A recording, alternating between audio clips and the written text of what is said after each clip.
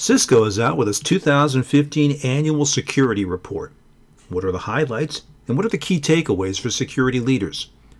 Hi, this is Tom Field, Vice President of Editorial with Information Security Media Group. I'm talking today with Jason Brevnick. He's Principal Engineer with Cisco's Security Business Group. Jason, thanks so much for joining me today. Thank you for having me.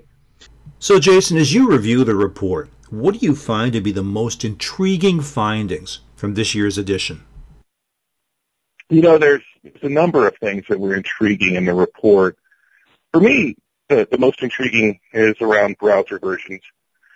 That 10% of the Internet Explorer encountered in our observations was the latest version, and that the rest was, not, which meant that 90% of your interactions were inherently risky. That was rather surprising to me. Jason, one thing I find intriguing, the report calls out spam as becoming more dangerous, although volumes are down from 8 or 10 years ago. What do you see as being behind this malicious shift in spam? I liken it to, the industrialization of hacking becoming complete.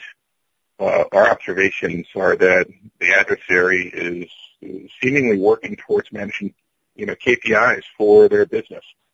They found in an approach we call snowshoe spam the ability to get higher penetration rates. So some of the spam systems out there aren't as up to the challenge of managing that, and so the IP-based reputation systems are failing there.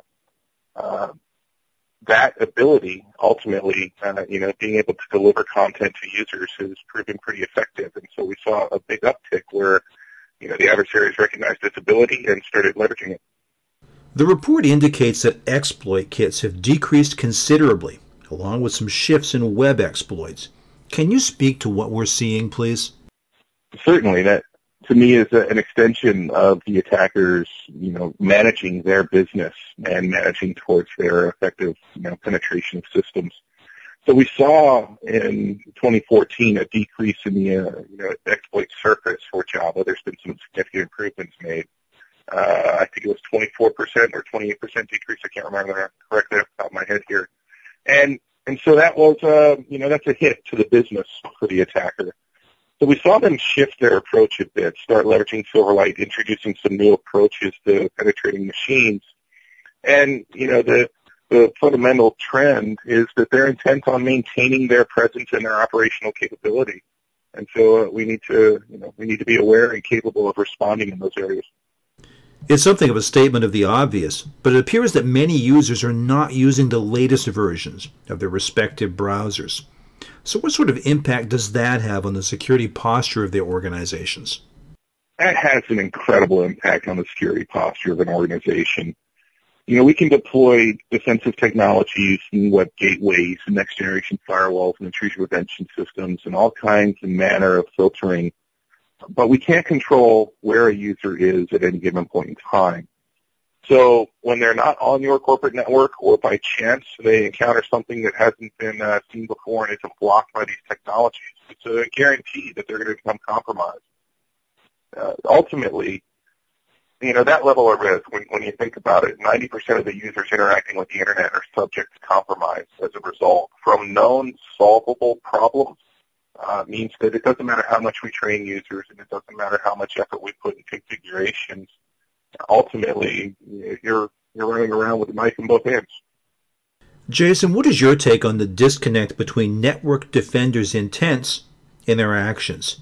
As I recall, something like 90% of companies said in the survey that they were confident about their security policies. What's that tell you? I think I'd have been surprised if we didn't see a 90% confidence in their policies. They were clearly developed and thoughtfully implemented, and obviously people are doing what they believe to be best. The challenge for defenders is that the market on the attacker side moves so quickly, and the defenders are burdened with a number of operational challenges in implementing things. Take for example, the browser security issues.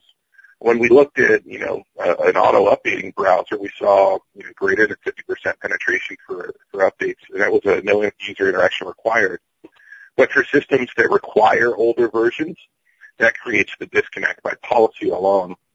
then you have the operational burden of implementing it. There is definitely a disconnect between intent and action. I think that disconnect, deserves a bit of focus and revisit. Maybe we need to address our policies, more often. But certainly there's opportunity there for organizations to improve. Now, the report highlights that security practitioners are not necessarily leveraging many core security technologies or practices. I'm thinking about patching, for instance. And you go on to say that 56% of OpenSSL protocols on the net are older than 4.5 years old. So what's that tell us about the security practitioner's approach to security? That tells us a couple of things, especially when you consider, the prior data point, 90% of companies being confident in their policies. It was surprising to me, although perhaps it shouldn't have been given the browser updates, that only 39% of security practitioners admitted to using patching and configuration management as a security control. And that's kind of like the number one thing you can get done. It suggests there's organizational challenges. It suggests that there's practical limits to the security team's ability to impose a change, or perhaps that they're not as involved in the business process as they need to be to elevate the level of risk here. That 56% of OpenSSL systems deployed in greater than 4.5 years old, I think that underscores greatly kind of a twofold challenge, maybe even threefold if we think about it. The first is the challenge of updating systems that are kind of running in place. They've been there and nobody bothers with them. We may not have the visibility into, their configurations. It may be that the vendor's no longer available to provide patches. It may be it's a certified configuration that we can't update. That underscores the need for other mitigative technologies and approaches. Further, though, I think it underscores that visibility into the operational state of your systems is paramount so that you can react to these things in the event that something occurs. It's pretty sad that greater than 50% of the systems out there are still, greater than 4.5 years old, given all of the attention that was given to Heartbleed this past year. Well, we've hit on a lot of different topics here today. Jason, bottom line, what can organizations do to better protect themselves in light of some of the findings we've discussed today? Well, there's a lot they can be doing, but we propose two approaches. The first is a security manifesto for the real world. It talks about user behaviors, organizational roles, how they can work together to improve the posture of the business. And the second is taking a holistic view at your ability to respond. The data showed us that the majority of respondents focused on the immediate challenge. That would be a compromise or a worm outbreak. They did not focus on the two other areas, right? So we talk in the context of before, during, and after an attack.